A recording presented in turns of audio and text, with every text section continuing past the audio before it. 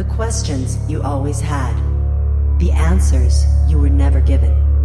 The place to seek the truth. Welcome to Veritas. Did you know our government was dissolved by the Emergency Banking Act of March 9, 1933, as declared by President Roosevelt? The receivers of the United States bankruptcy were the international bankers via the United Nations, the World Bank, and the International Monetary Fund. All the other operations of death and destruction consider us the enemy, all of us. California is burning. Our water, our air, and our food are under attack. AI is progressing faster than you think. What is the end game?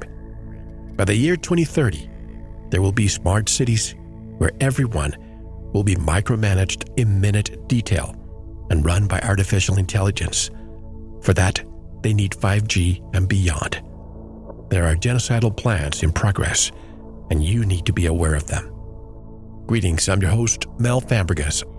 If you want to listen to tonight's full interview and all of our material, click on the subscribe button.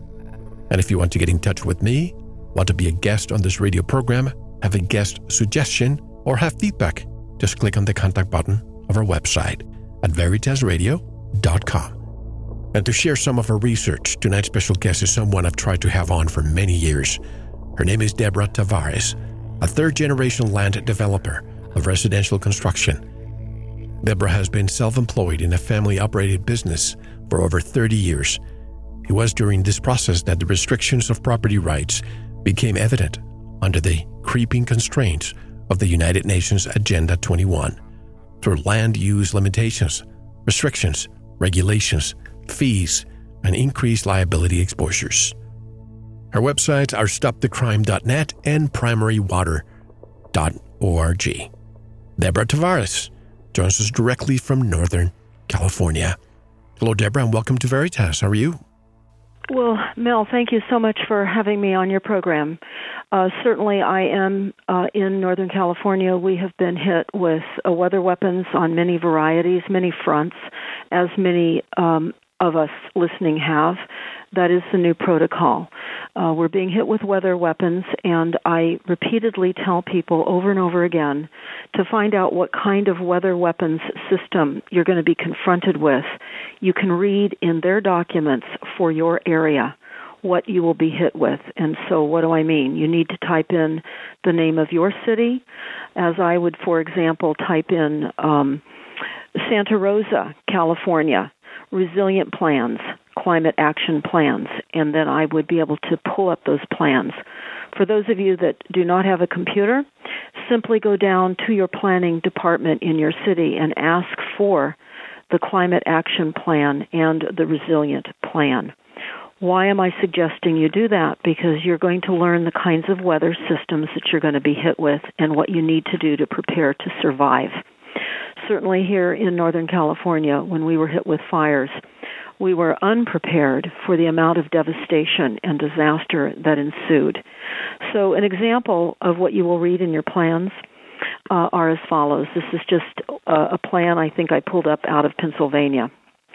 And I'm just reading some of the climate change health effects they're saying that will be a cause of all of us not reducing our CO2 emissions, our greenhouse gas emissions. Of course, we know that is all disinformation, scientific fraud. Nonetheless, what we know is that we are being attacked by weather weapons.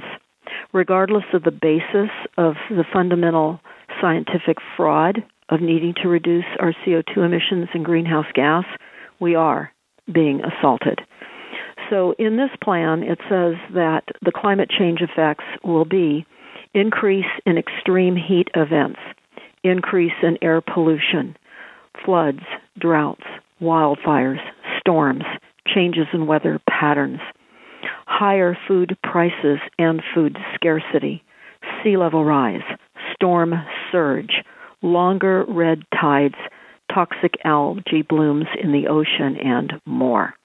The examples of the risks based on these assaults, they say in this plan, heat-related illnesses and death, worsening of chronic health conditions, increased respiratory illnesses, and many seasonal allergies, injury, death, respiratory illnesses, waterborne illnesses, foodborne illnesses, displacement. I'm going to stop for a moment and talk about displacement because that is what is going to be one of the two causes of the planned mass genocide in the United States. And on the Deagle.com Intel site, it talks about the maps. It shows maps of various locations throughout the world and the planned percentages of genocide to be attained by the year 2025. In the United States, they plan to kill off 83% of the population. And I say that the two methods in that plan that reveal themselves are, of course, many, as we all know, but the two that they underscore will be the result of displacement, of people not being able to psychologically adjust to the forced relocation as they're hit off of their lands from mudslides, rainstorms, hurricanes, tornadoes, fires, winds, reduction of water, whatever they come at us to remove us off our lands, they're saying will be so psychologically disruptive we won't be able to make the transition out of where we have been as they dismantle our communities, our families, and create individual isolation. But they also say the other cause of death will be suicide. And certainly we've just heard here in California that our suicide rate has gone up dramatically. We also know that we're being assaulted on many, many fronts, and we're going to have to connect and stay together through what we all face. We're all facing this, and we have to wake up. We have to wake up quickly. As a result, too, of what they're saying in this climate action plan that I was just reading to you, they say there will be higher food prices and food scarcity, increased hunger, and decreased nutrition. We see that all over the world, though.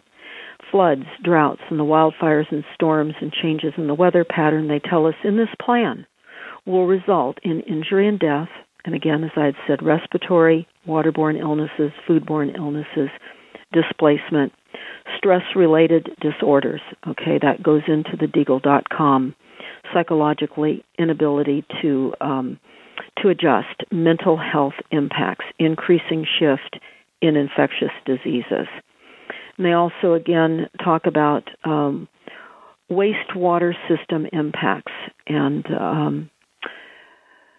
they really emphasize mental health impacts, and they talk also about poisoning of contaminated shellfish.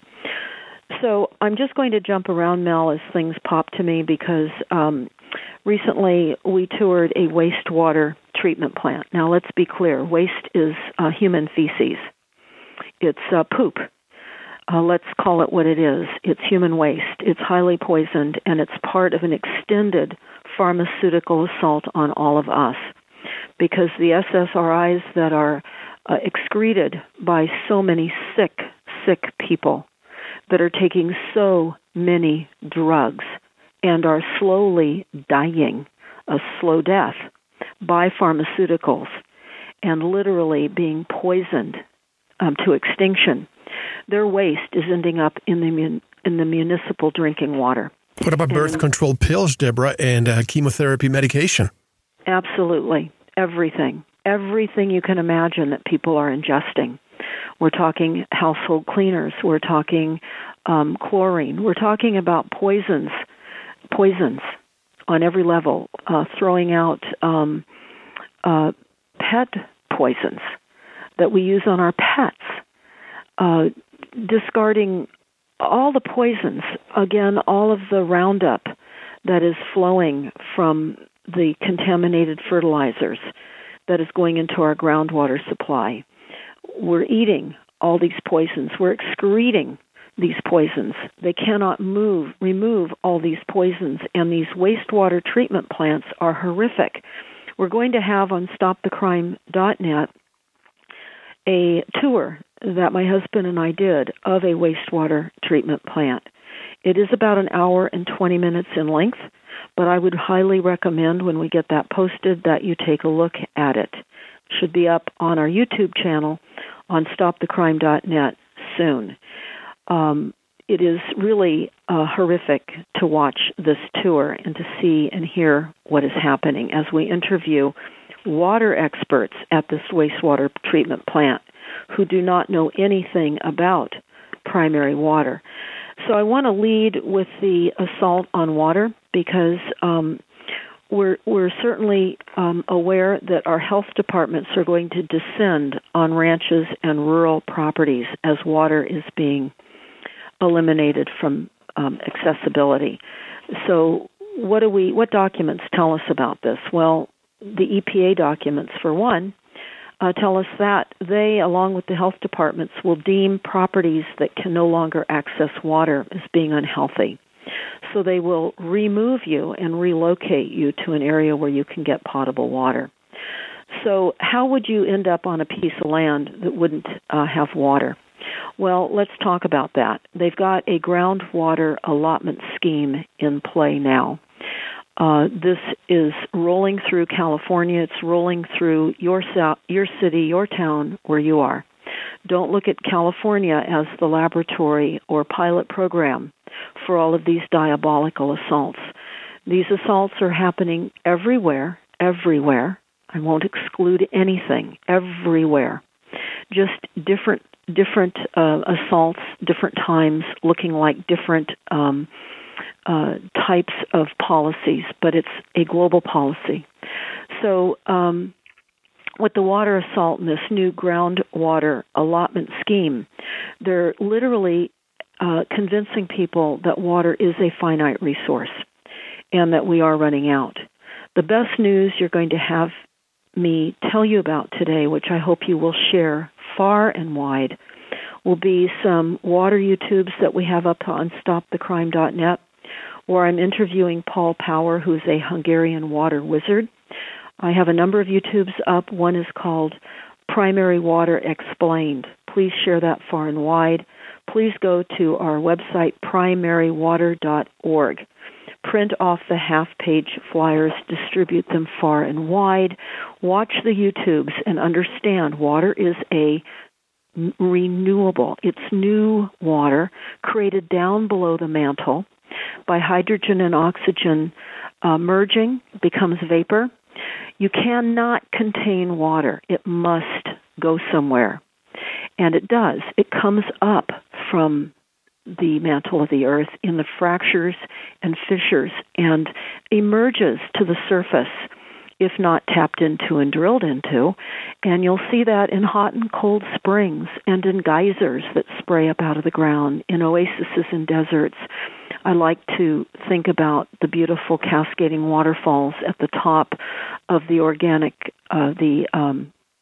the mountains in Hawaii, and just watch those waterfalls continuously cascade into the beautiful pools below that are tourist destinations.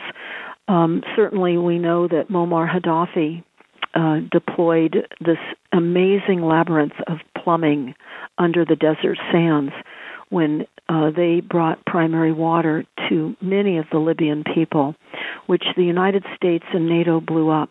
Yep. We blew up the eighth wonder of the world. You can look that up. But you'll also find all this information on primarywater.org. Understand the vicious hiding of reality. Vicious. Millions and millions of people are dying because of lack of access to pure, clean drinking water. This is intentional. It's all part of the kill.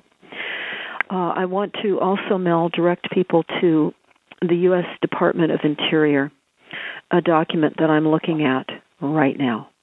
And I'm just going to read a couple of paragraphs in this so that everyone can get an idea of the level of governmental agency assistance to the murdering of the global population, not only here in the United States, but everywhere else as well. And I do say murder. In the U.S. Department of Interior, this is a document for immediate release from the Office of the Secretary, May the 2nd of 2003. and it's entitled Water 2025, Preventing Crises and Conflict in the West. Now they're talking about the western United States, although they do show maps, global maps of where there will be fights to retain their water supply. But let's talk about that. In this document, they tell us this: chronic water supply problems in the West are one of the greatest challenges facing the nation in coming decades. They say that Secretary Norton said today in announcing her proposal to help communities predicted to experience conflicts over water during the next 25 years, even in the absence of drought. Now, I hope you're listening carefully to that. Conflicts over water, even in the absence of a drought. We're going to go into that, but they go on to say the proposal, Water 2025, calls for concentrating existing federal financial and technical resources in key Western watersheds and in critical research and development, such as water conservation and desalination. Now, I'm going to stop right there and say, I have a YouTube up, Water Wars, Stealing Water for Profit and Power. That was a couple of years ago. But I link it completely together with documents. You will understand the players involved in the takedown within our country. And it's every single department and every single agency, and we'll get into that more in a minute. But I want to underscore the crisis of water, and that I want to encourage everybody that is listening. If you have the ability to drill, have a well driller drill you a borehole to access primary water. You can watch on YouTube the drilling occurring on the primarywaterinstitute.org website. You can watch how that's done. Sadly, like medical doctors, well drillers are unaware, by and large, of primary water. I would say 99.9%. So they're not drilling for primary water. They're just drilling a borehole. Usually they're gravel packing it, and then they're clogging up the ability for the water that would otherwise seep through the fissures. And there's an entirely advanced way in which to develop the wells after they're dug, and most drillers are unaware of that as well. And we talk about that in one of our recent water YouTubes on stopthecrime.net. But they talk about crisis management is not an effective solution for addressing long-term water supply problems. And they note specifically in certain areas in Oregon and in California, and also urban residents, and they even include Native Americans, that have been affected by water shortages, and how vividly that has demonstrated the consequences of failing strategies to address the problem for the finite water supply. That is in the U.S. Department of Interior's document, finite water supply.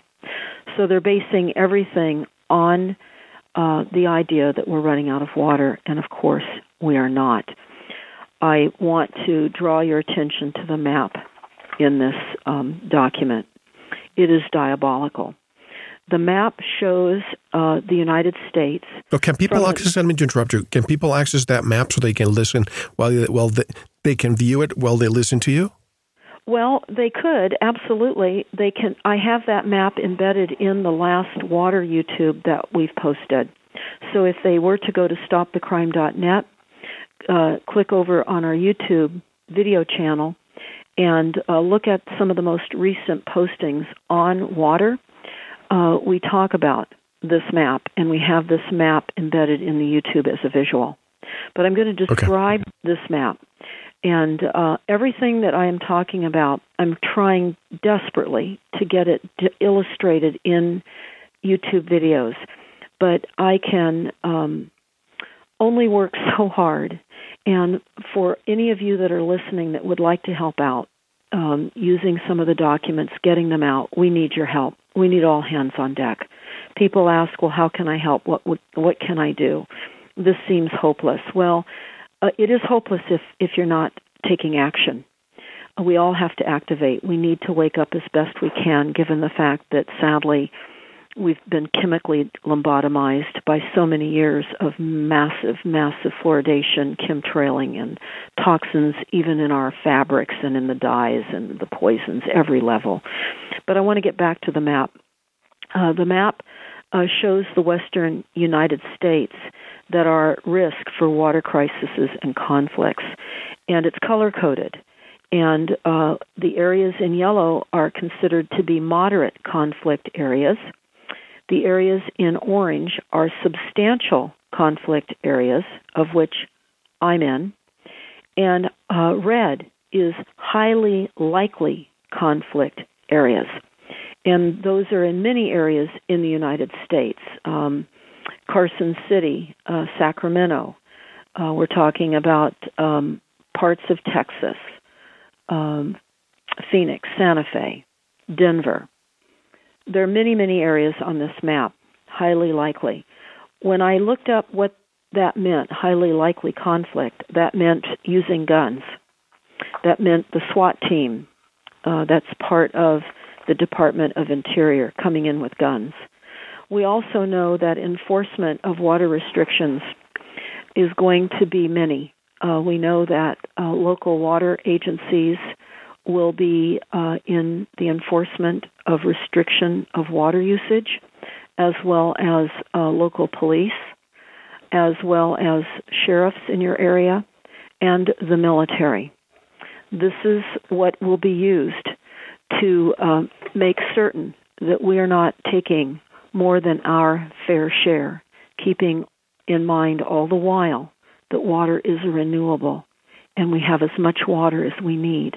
I'm not suggesting that we should ever be wasteful, but there's a larger agenda. This is how we're going to be reconfigured in these cities, of which the majority of us, and hopefully not the listeners that are listening, because many of us, if 83% is predicted kill rate by 2025 in the United States, that means there's going to be a percentage of survivors. And I really firmly believe, and of course, Mel, I want all of us to survive. We have to carry the truth forward as best we can to future generations. We have to take these documents forward and expose them and not let it just die in history. But on page 16 of this U.S. Department of Interior document, it is a global map of where they are projecting water stress by. So this is not inclusive to the United States. This is a global issue. Oh, absolutely. Absolutely. This is a worldwide. Everything that you're going to hear me talk about on this program today, while I may discuss specific documents pertinent to a certain state, these are global agendas, and I found them across all cities, all countries, everywhere. And that starts with the climate action plans. When I was looking at, for example, Greece, when Greece was on fire and people were literally having to evacuate, the roads were so clogged they had to evacuate from their cars by jumping into the ocean. I was looking up the resilient plans in Greece. What we see, again, as I said, once an area is economically hit and by weather weapons, the impact economically, as we see here in Northern California as a result of these monstrous fires, that they assure us are now our new weather norms, and we have to be ready to evacuate. Our new term of evacuation is 1, 2, 3, go. And they're telling us to have bug-out locations and 3 sets of different bug-out gear so that we can leave immediately, because fires will strike at will whenever. But we know that this is all being created and being done deliberately. When in history, Deborah, when in history have we seen fires that all of a sudden ignite in this fast way? And by the way, you are probably aware that many of these fires, all of a sudden you see a property that completely, it's in ashes, but around it, all the trees are still standing. What is causing these fires? Well, as discussed on a variety of YouTubes, and certainly what we have seen here and the documents that we've seen, for those that are listening, we disclosed some documents back, late 2014, 2015. Ultimately, it became a YouTube back then called Plan to Burn Up Northern California. So I'd recommend everybody please go and look at those YouTubes, Plan to Burn Up Northern California. Mel, we found a document between the Pacific Gas and Electric and the California Public Utility Commission stating that they were going to use weather weapons. And I have those documents embedded in one of my recent YouTubes entitled Weather and Water Weaponized. I would ask everybody to please take a look at that, Weather and Water Weaponized. We show the email exchange at the very end of that interview, Mel, so people can see that for themselves.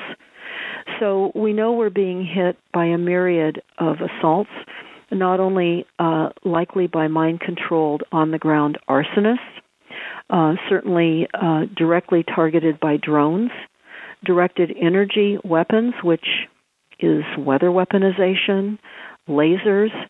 We know that the hits are many. We now are, and we're noticing this after the destruction, and I've seen this occurring across the country after flooding. It's the same deployment strategy. After we're hit with whatever weather attack or assault they decide to use that can be justified in that area, areas that are used to tornadoes, they increase all of the weather effects. They exacerbate everything. We then see cameras being rolled out. They say for our safety. They're rolling cameras out here in Northern California. And one of the reasons, besides early warning for fires, they're saying it's to watch the water supply. So what we know is that there's going to be a tightening up on water access. That's why I said a bit ago that everybody needs to drill for primary water or to at least access it, help someone on some rural property get to primary water. Again, go to primarywater.org. We link up to the Primary Water Institute that is a drilling team. They've drilled all over the world. They've drilled for the World Bank in Africa, accessed primary water. You need to understand how to access it. We need to train our drillers while we still can about primary water, educate them so that they understand how to drill, so that they also understand, as I mentioned, there is a developing of the well aspect that most drillers are unaware of to bring in a well to its full capacity. And I won't go into all of that now, but I do want to go back to this Department of Interior document, and I want to talk about what I'm looking at on page 20. Again, it's a world map. It depicts in color coding. I'm going to read you what the color coding depicts. Little or no water scarcity. So areas they're claiming does not have scarce water resources. Physical water scarcity. And then approaching physical water scarcity. And economic water scarcity. And it's unbelievable to see the majority or a large portion of Africa, I would say about half of Africa, is being shown as an economic water scarcity. So let's talk about what an economic water scarcity is. We know that in southern Africa, Cape Town, several months back, they were talking about zero-day water. And you can type that in, zero-day water. You will see the villagers standing at spigots with their plastic jugs, hoping to get a little bit of water. Well, they successfully alarmed many of the villagers to the extent that they believed they were running out of water, and that forced an enormous migration. And that is what it's doing. When people don't know what is happening, they're being forced out of their towns and homes under the illusion that they've run out of water. And they have, because they haven't accessed primary water. They're only allowing the visual depletion of the reservoirs or of aquifers, which is holding tanks for atmospheric water. We've only been taught about atmospheric water. We're taught that water comes from rain and snowmelt, when in fact rain and snowmelt is the evaporation of primary water. So again, Primary Water Explained, a YouTube we have up, is valuable. I would send that out far and wide. I would look at this and understand our water does not come from rain and snowmelt. It is primary water. In fact, in areas where people are accessing primary water, they have a much higher IQ. We've been substantially dumbed down with the levels of poisons in the water supply, with, of course, all the bomb testing in the atmosphere and environment, all of the chemtrailing and the poisons that the rain falls through for that, as well as all of the chemicals that they use to cause the rain. And then, of course, it flows over chemtrailed ground with all the poisons that have been sprayed for so many decades. I forgot to include the fact in the fires, of course, aluminum oxide is an accelerant. And so when you pump that kind of accelerant over rural lands with heavy tree growth, we have millions and millions of dead and dying trees. And no humidity. And no humidity. We just erupt. We've been created to be a tinderbox. It's been by design. And that's why I highly recommend everybody watch Plan to Burn Up Northern California, because back then we talked about several plans, and one plan, of course, has already occurred, and that would be the discussion around Pacific Gas and Electric and the use of weather weapons and directed energy weapons here in Santa Rosa and in the counties that were burning those horrible, horrific nights of October 8th and 9th that ensued for about 2 weeks of 2017. It was absolutely a horrifying situation. And we were very heavily chemtrailed during that whole process to make certain that we were marinating in all of the toxins and all the smoke from the burning debris. There's been an increased level of illnesses as a result of that. In fact, there's a UC Davis study to study pregnant women that had their children to see the impacts of the poisons. Well, you don't need to really study for impacts of poisons. You can imagine that people are very sick. I fully believe that they're just seeing how successful the poisoning was. Quick interjection, Deborah. I have a question regarding those fires and the amount of people that may not be returning. Are most people going to rebuild? Are insurance companies paying? And if so, imagine what that's going to do to future premiums. Well, let's talk about that. But I just want to close on water. Please, everyone, go to Primary Water Explained. Understand the intention to privatize the water globally, to create the illusion that we're running out, and to literally move you off your lands and redesign our food supply. And we're going to get into that in a minute. But in answer to your question, about 60% of the people that were burned out over those days don't have adequate insurance to rebuild. And when FEMA came in and was hired to clean off the lots, they over-excavated. And to replace all of the over-excavation fell out of the scope of the insurance as well. So many of the homes that were on hillsides that would easily have $100,000 literally have to replace all of the footings that would be required by an engineer. They're also having to import dirt and get that engineered and recompacted where they've over-excavated.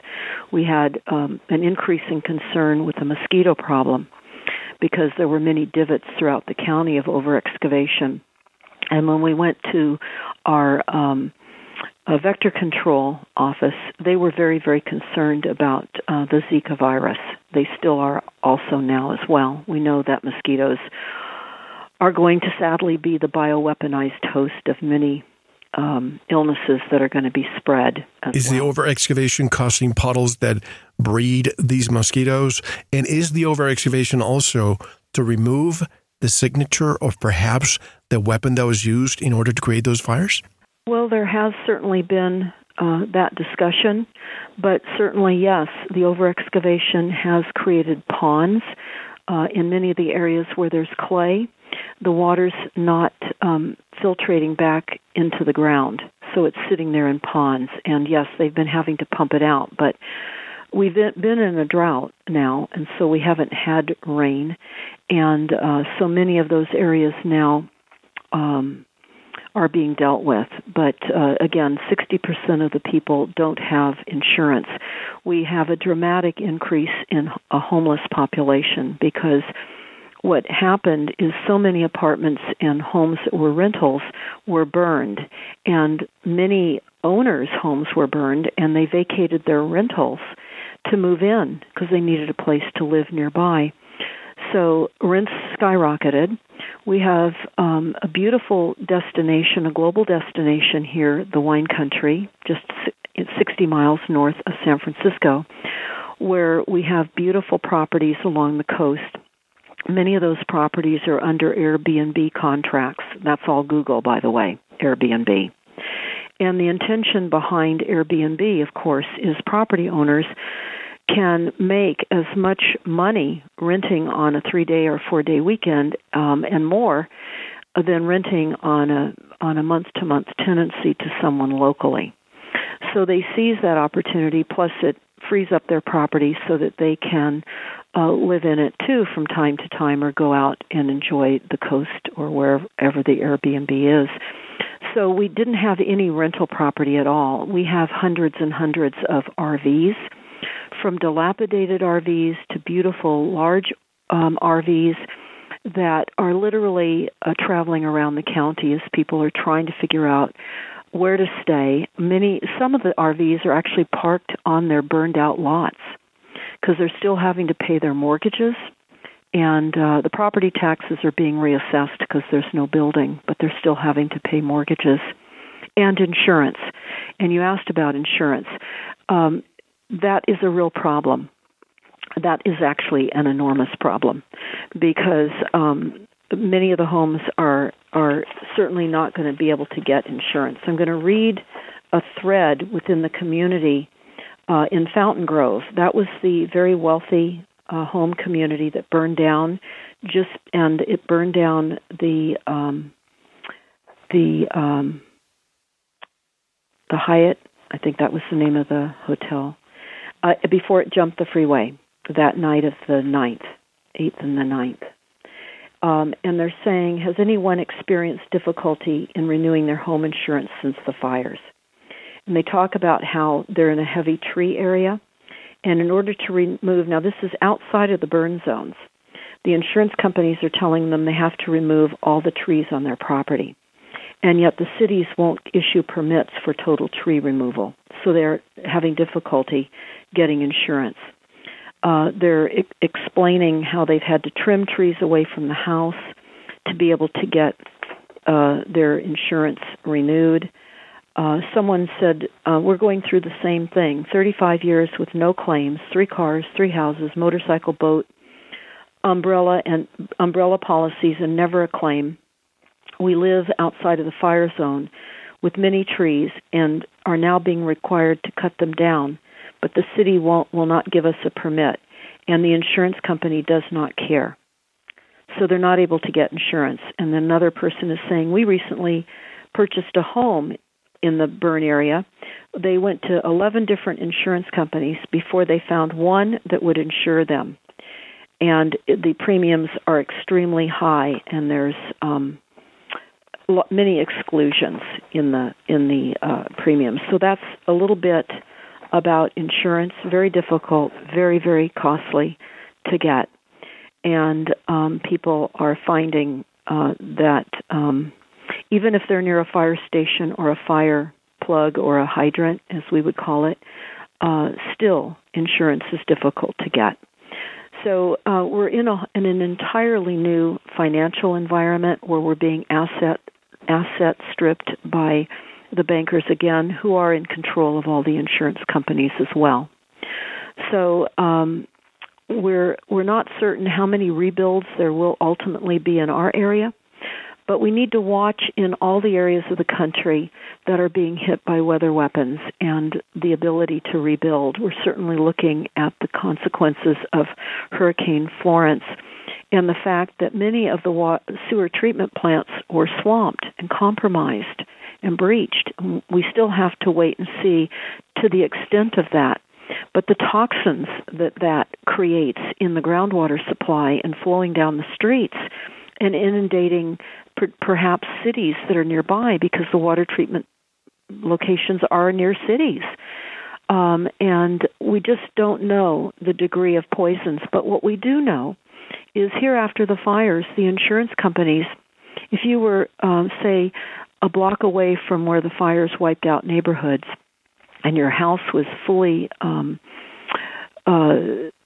poisoned with all the smoke and black with ash and soot, the insurance companies would allow you to clean your carpets and just clean. Well, there were fire victims from other states that came here and addressed us after the fires, telling us what they did because they found out through testing, laboratory testing, and particularly here in California where we build with wood predominantly because of earthquakes, seismic adaptability with wood is the way we build, and with drywall. Much of that drywall, of course, and exterior siding can be very porous, where there's roof vents and so forth, where all the soot and ash can get into, gets in between the walls and fills up much of the insulation, as was explained by many of these people that came in and were talking about what they went through in their areas. And essentially what people should do when they're immediately adjacent to the burn zones is literally remove the drywall from the inside of their homes, including all of the insulation, not only all the floor materials, but all the subfloor materials, and replace everything. But the insurance companies will not pay for that. So they're essentially moving people back into highly toxic homes.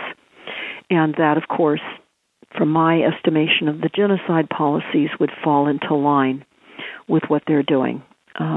People are being poisoned by moving back into very toxic homes. Our homes are toxic anyway. We're being delivered toxic water, etc.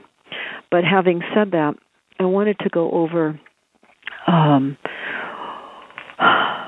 what we found out about the wastewater treatment plants and some of the documents that we've pulled together to talk about this. And it is diabolical. I'm going to ask you all to just understand this is real and this is happening.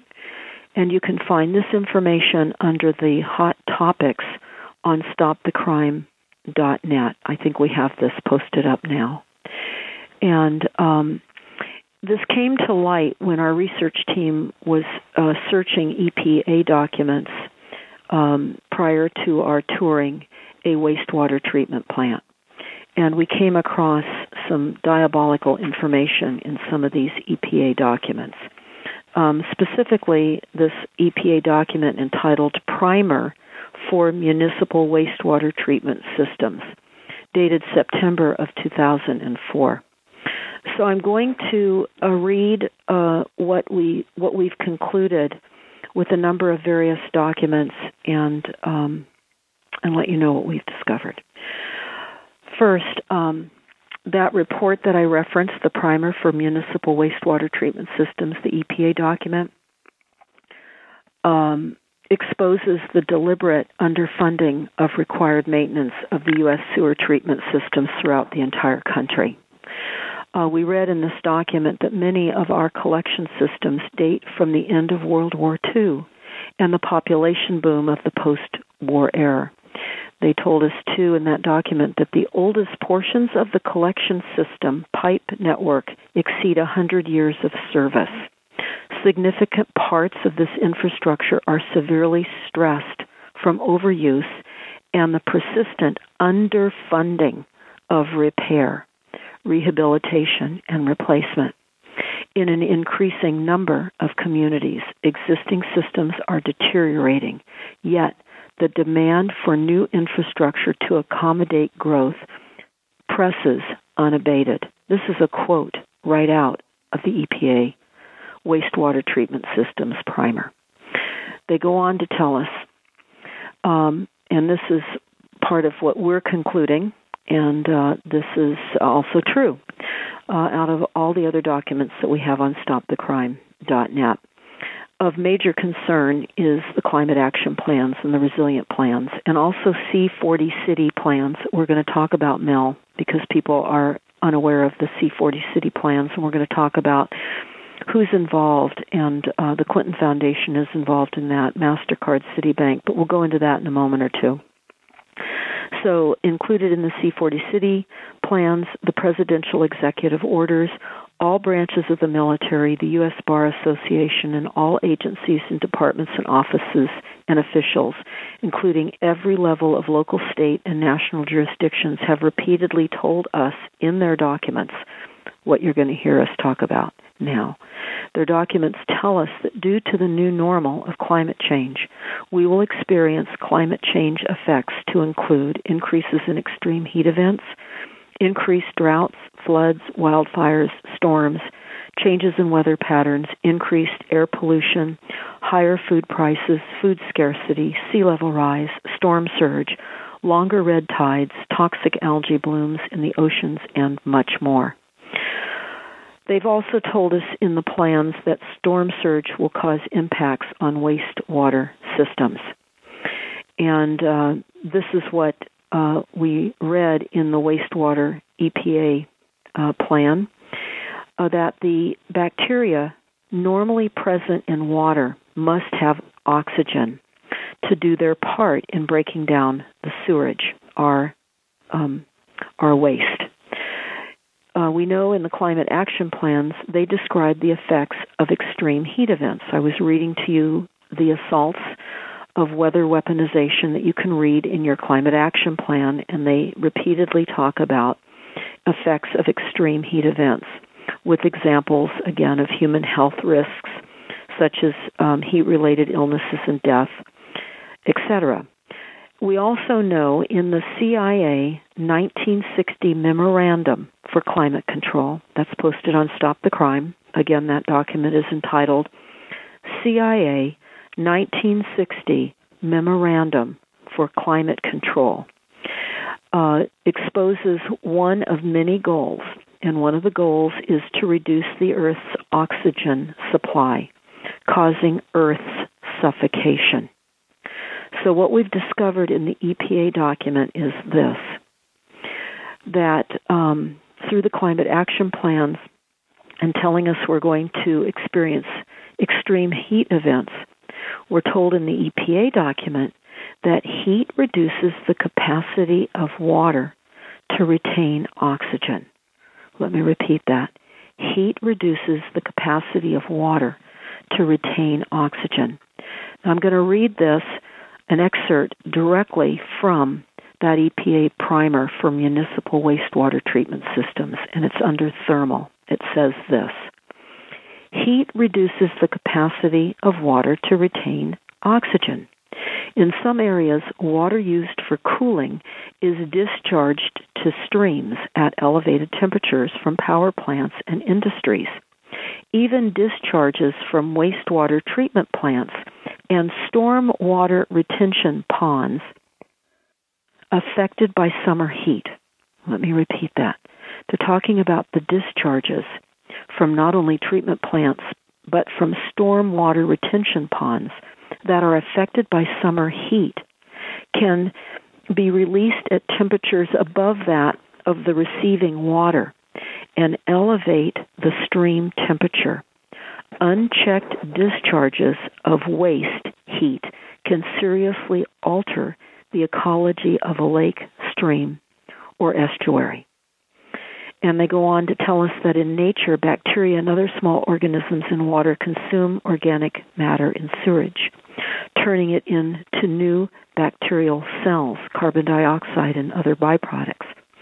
The bacteria normally present in water must have oxygen to do their part in breaking down the sewage. They go on into observations in the 1920s, etc. But the take-home here is that the elevated heat reduces the oxygen in water. So when they can create extreme heat events, deliberately heating up the water, we're looking at decreased oxygen. And of course, they're telling us that we all must reduce our CO2, our greenhouse gas emissions, to zero or near zero. There is no life on Earth. People are not understanding that we need CO2. The plants need CO2 in order to live and produce oxygen for us. That's what I was taught in school all my life. Well, sadly, Mel, people are hysterical about what is being said. The propaganda, the mind control, that's really by and large a part of what we face. I mean, as a country, as a people, we've been inundated with poisonous foods. I mean, look at the fact now that I still think that the latest statistics, you can verify that for yourselves, but I know for many years Mexico was shown to have the highest levels of obesity, and I think now that the United States has surpassed Mexico. We're being poisoned by massive amounts of sugar and flour in our food supply, massively, massively destructive to our health. We're living on fast foods, massively destructive to our health. There are little things that we can do and must do if you're planning on not being in that 83% murder rate by 2025. Cleaning up your food intake is certainly one of them. Many, many other solutions can be implemented as well, but knowledge is the key. You won't know how to react or to respond if you don't understand. And people, will say, well, what do we do? And I can only say this, and I think you'd likely agree, Mel, that everyone's solution will be based upon what they see as the problem. And if people only see a base problem that we just need to vote in new leaders, then they're not going to be part of the genocide reduction that we face, because they don't see the problem as deep as it is. In fact, I would recommend everybody watch a YouTube entitled Babylon USA, Babylon USA. And the other one, which is also very, very interesting, it's called The Swamp, and there are 4 segments to The Swamp, and you'll actually see elected officials sitting in their offices in Washington, D.C., talking about their frustration and their inability to get anything done. And they reveal that the staffers control it all. And that gets us into staffers / lobbyists. Yes, a.k.a. bringing in all the policies and plans. Right. Now, we were talking earlier about Puerto Rico, and I want to address that, because what I really want to say, and this is again on a global basis, so as you hear me talking about a specific plan out of Puerto Rico, here's what I typed in. And by the way, when Deborah says she was earlier talking about Puerto Rico, we were talking a lot of it offline about the resilient cities. This is very interesting. Yes, thank you for stating that, because I had looked at Puerto Rico some time back. I've viewed a lot of climate action plans and resilient plans throughout the world, and including in Russia as well. And in fact, I would really highly recommend, because I can't say everything during our interview today that I would like to say. There's just too much to say. But I'm going to cover C40 cities here in a moment or two. But I'm going to request that everybody take a look at the YouTube we have up entitled Coastlines Under Attack, Storm Surges Artificially Created. Again, go to stopthecrime.net, go to our video channel, or just type in your search engine under YouTube's Coastlines Under Attack, Storm Surges Artificially Created.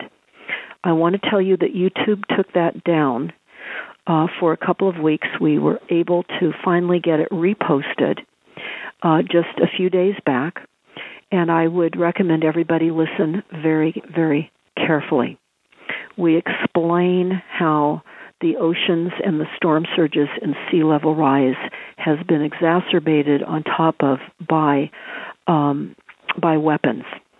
And you will understand the assault on our coastlines throughout the world, not just only in the United States, but throughout the world. And it is diabolical. But I want to jump into Puerto Rico a bit, because I simply found a document entitled, and I'm looking at the report, it's called Reimagine Puerto Rico, Resilient Puerto Rico Advisory Commission.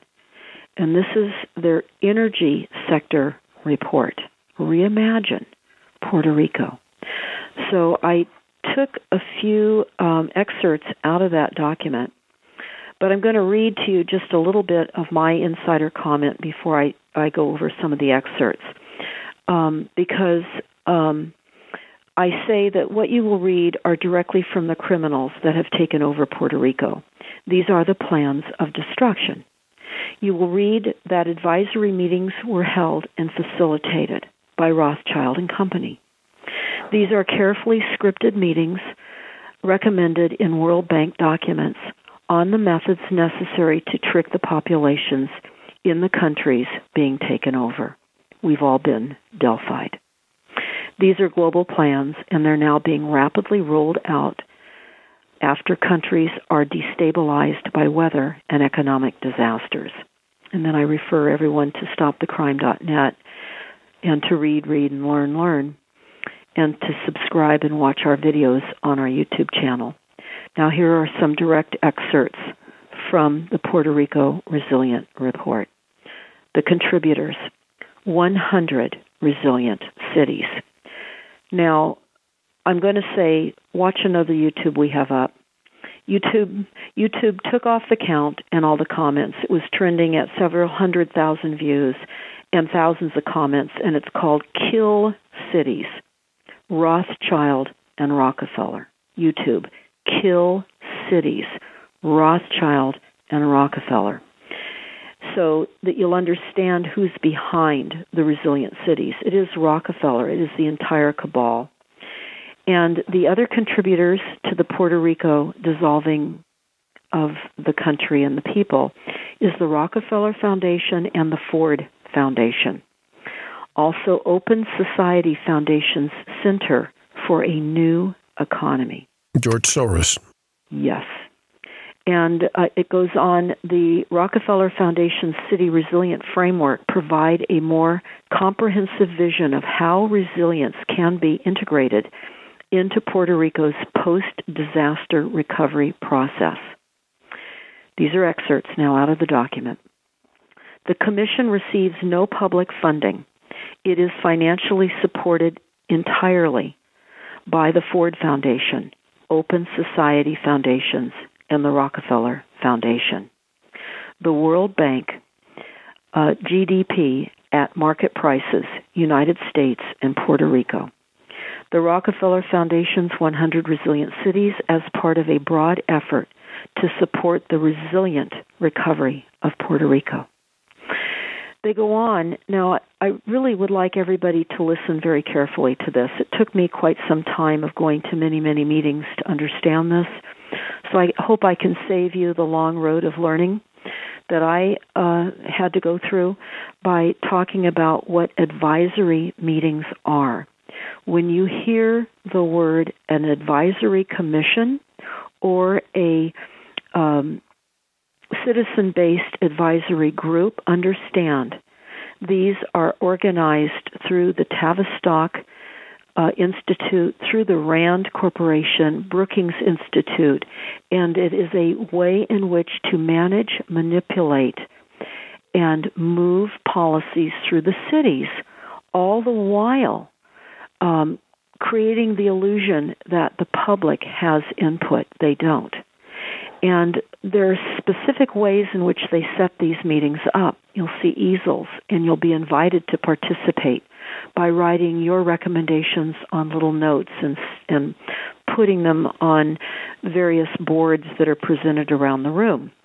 Well, when you're used to looking at that kind of presentation and you realize that it's sequestering a takeover in your city, then when you look through these various documents, and in that document in Puerto Rico, Reimagine Puerto Rico, looking at page 72, and they have a photograph of people participating in this exact type of facilitated meeting that we all have in all of our cities. This is the standard mode of operandi, the takeover in the cities. It is the standard way in which they're creating the illusion of allowing the local people to participate in the plans when, in fact, the plans are all predetermined.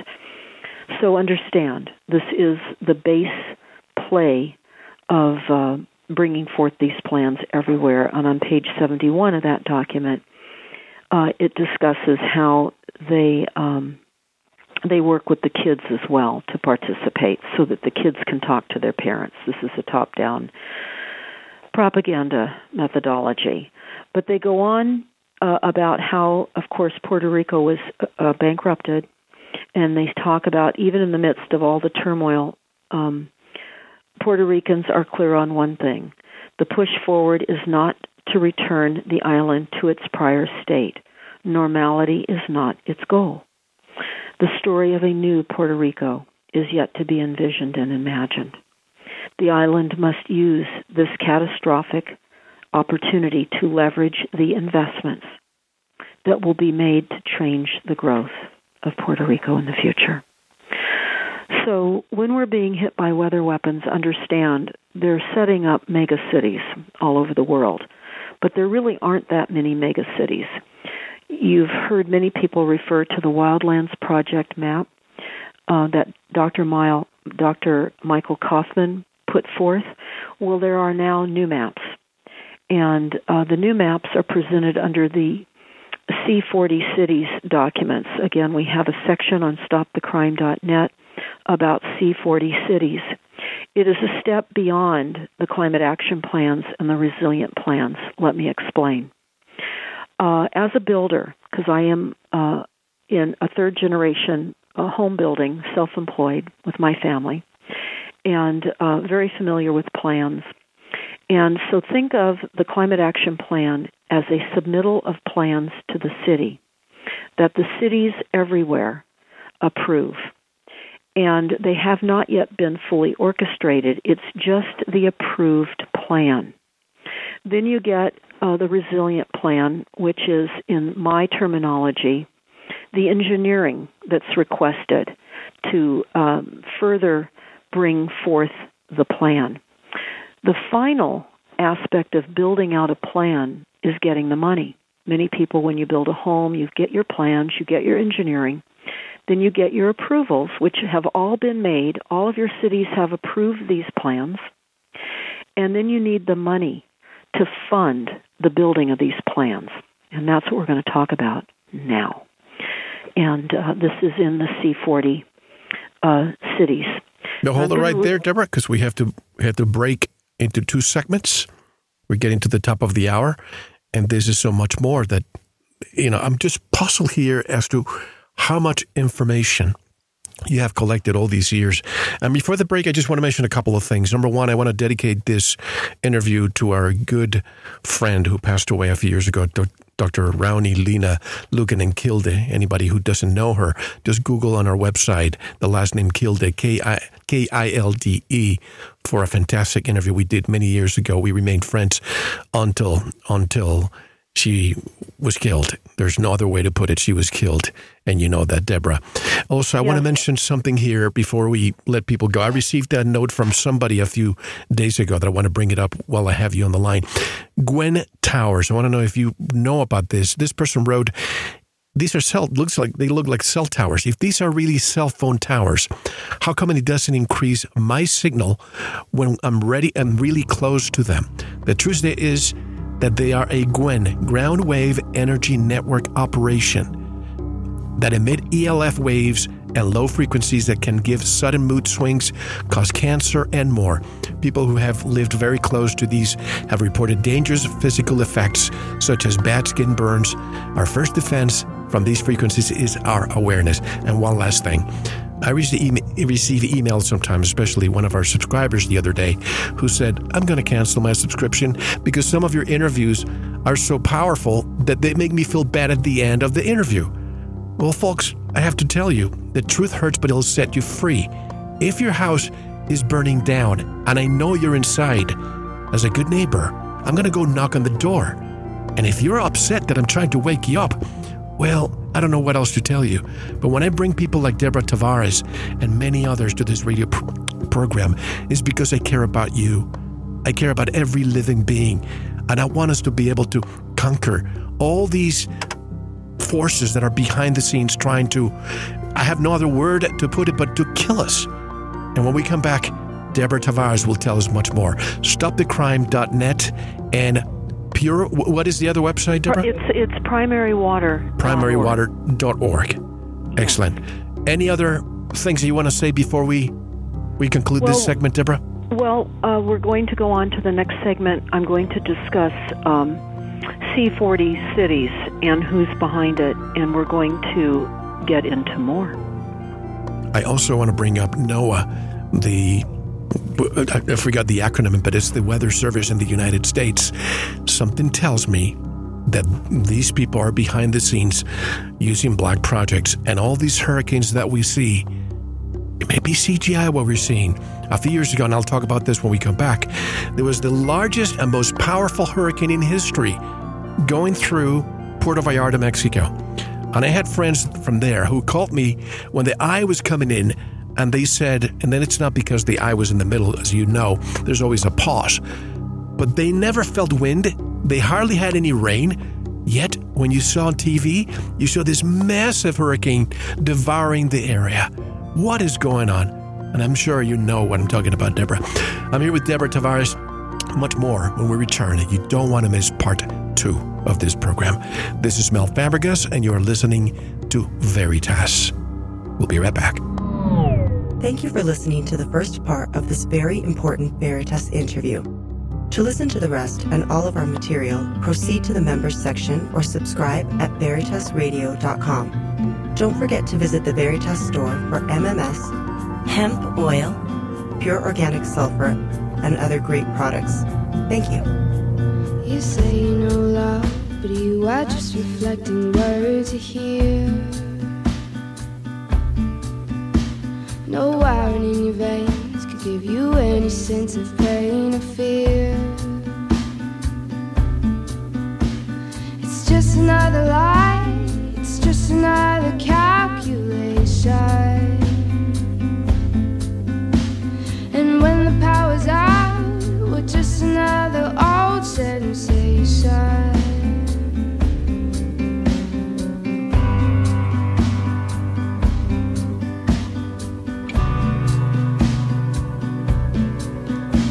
This blood keeps me alive, but what is it that runs through you? Electricity and wires dictating everything you do. You tell me that you hear me and all your memories are real. But how do I know you don't just feel what you've been told to feel? We run around the rules, we run around the rules, we run around the rules. Round and round, 2 by 2, we run around the rules.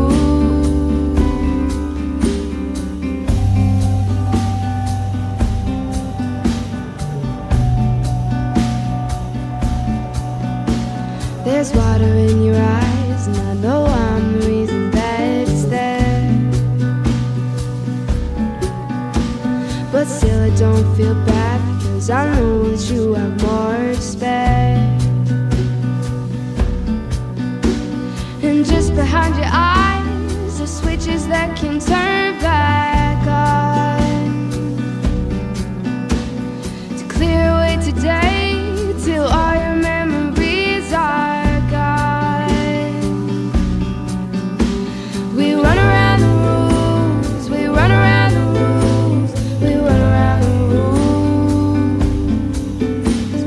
Round and around, 2 by 2, we run around the rules. We run around the rules, we run around the rules, we run around the rules, we run around the rules. Round and around, 2 by 2.